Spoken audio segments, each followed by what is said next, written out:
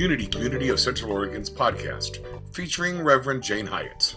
Today is the Feast of the Epiphany in the traditional Catholic liturgy, when the three magi came and visited the baby Jesus.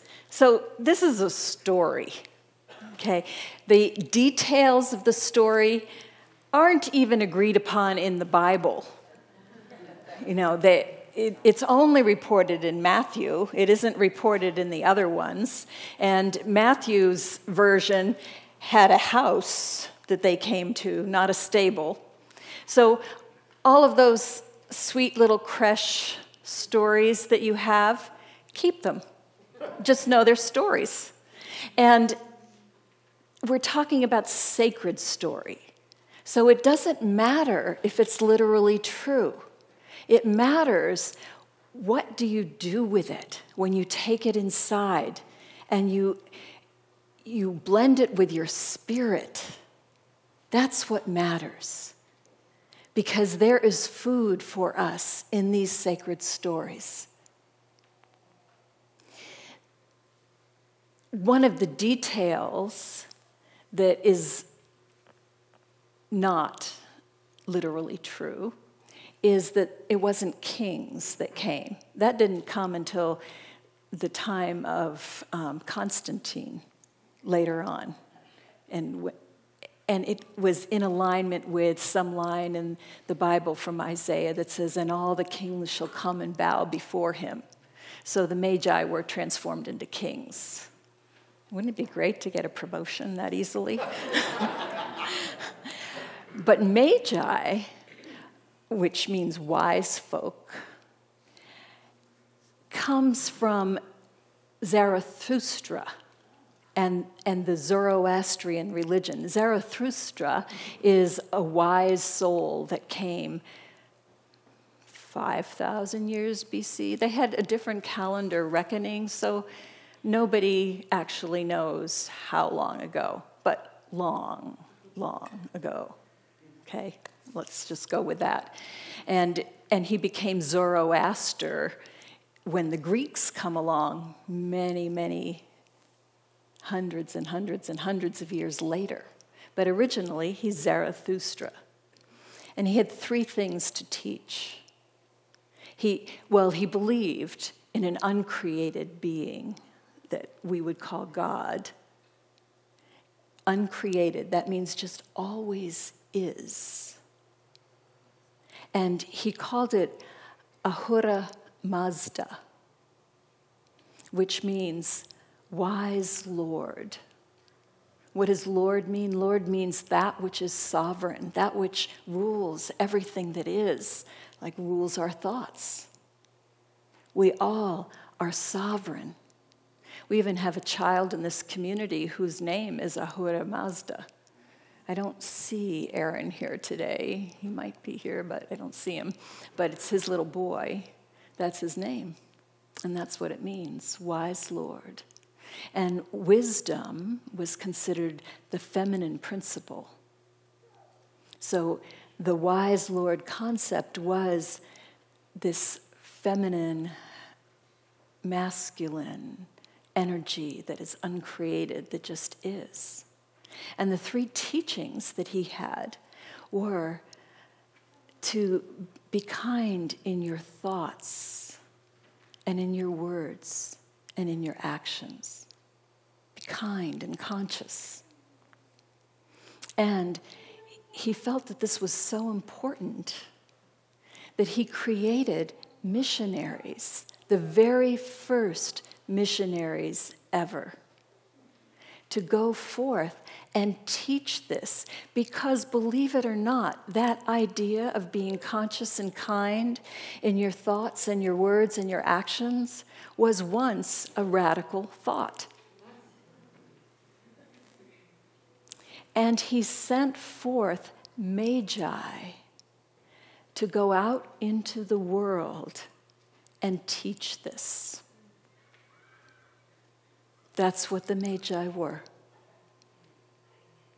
So when the story comes along that there is a baby who is embodying this Christ energy, into the story comes a part where magi, those who come and acknowledge the importance of this child, because they believed that if we are kind and conscious in our thoughts and our words and our actions, we all are saviors of our world. They believed that we all have gifts to give. And so in the story, here they come acknowledging this Savior of the world, this beautiful baby who is here to express the Christ fullness like all of us. They bring in the story gold and frankincense and myrrh. I suspect this is an add-on later because that's how sacred stories are. Everybody who tells a story, have you ever noticed, like sitting around the family table, telling a story about childhood and what happened in your family? Have you ever noticed that someone else in the family has a radically different version? That's what we do. Somebody said we shouldn't call ourselves Homo sapiens, we should call ourselves Homo, whatever the Latin is for storytellers. Because that's really what we do. We make meaning of our world through telling stories. So in the story edition, they bring gold and frankincense and myrrh. So gold is acknowledging royalty, sovereignty in this Christ being who is a stand-in for all of us. Frankincense is a spiritual incense. It has to do with recognizing that there is higher consciousness that is governing all of us. And myrrh is an oil for anointing, particularly at a time of death. So myrrh is symbolic of transformation. We have to die to these old ideas like Anita was talking about. We have to die to these ideas that are not truth in order to be reborn and to shine our light completely. When these magi come to visit this baby, it is said that they prostrate in front of him because in the East, that is a custom. They recognize, they feel awe for what they are seeing in front of them. And when we feel awe, there's just something inside of us that can't hold it in. Like when April was singing her song, and you could feel the emotion in her voice. That's not weakness. That is being so filled up with love and light that it overflows the banks of your heart. And you can't keep it in. Today at the 8:30 service, William was the speaker and he spoke on gratitude. And as I was listening to him, I just felt this awe.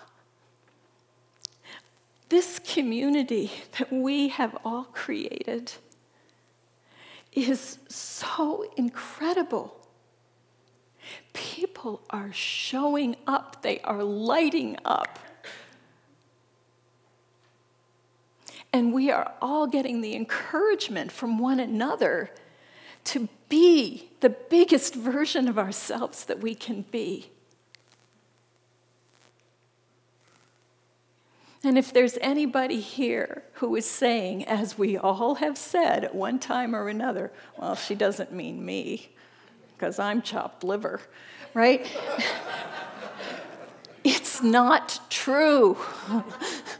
As my third grade teacher would say, I'm going to wash your mouth out with soap. Clean that idea out. Because it's not truth.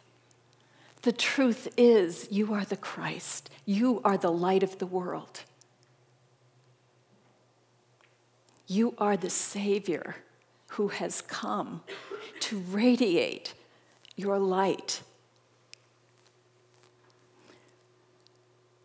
Zarathustra lived thousands of years before the Jewish people became a people. And the Jewish people spent time in Babylon, Persia, however you think about the geography, soaking up these ideas.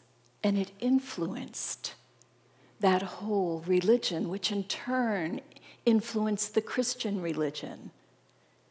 We have a long lineage of this spiritual consciousness that says our minds are powerful and we need to use them with care.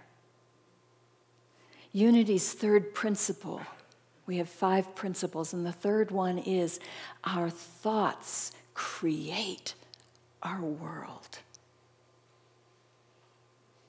Our thoughts, our consciousness. That doesn't mean every single little thought, don't worry about that. But it's your general consciousness. And we want that to be an awakened spiritual consciousness. And that's why we come here on a Sunday morning, to have the communal support in waking up, because we all fall asleep. We all hit the snooze button. But when we're in a community like this, we can't stay asleep. This community reminds us, and we never know how that will happen. I'm imagining, at least this is what I would have been doing if I were in April's seat.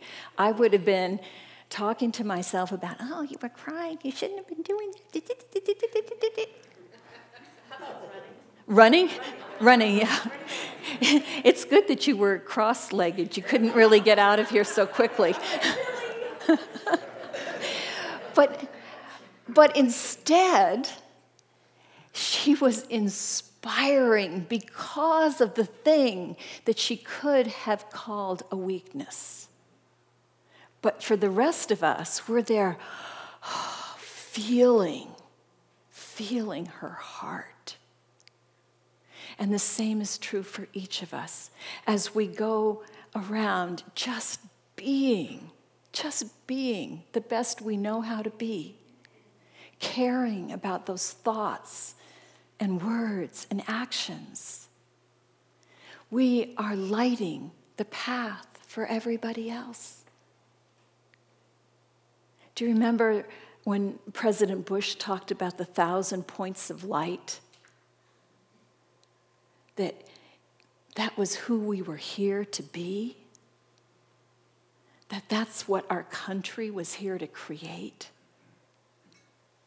That was truth.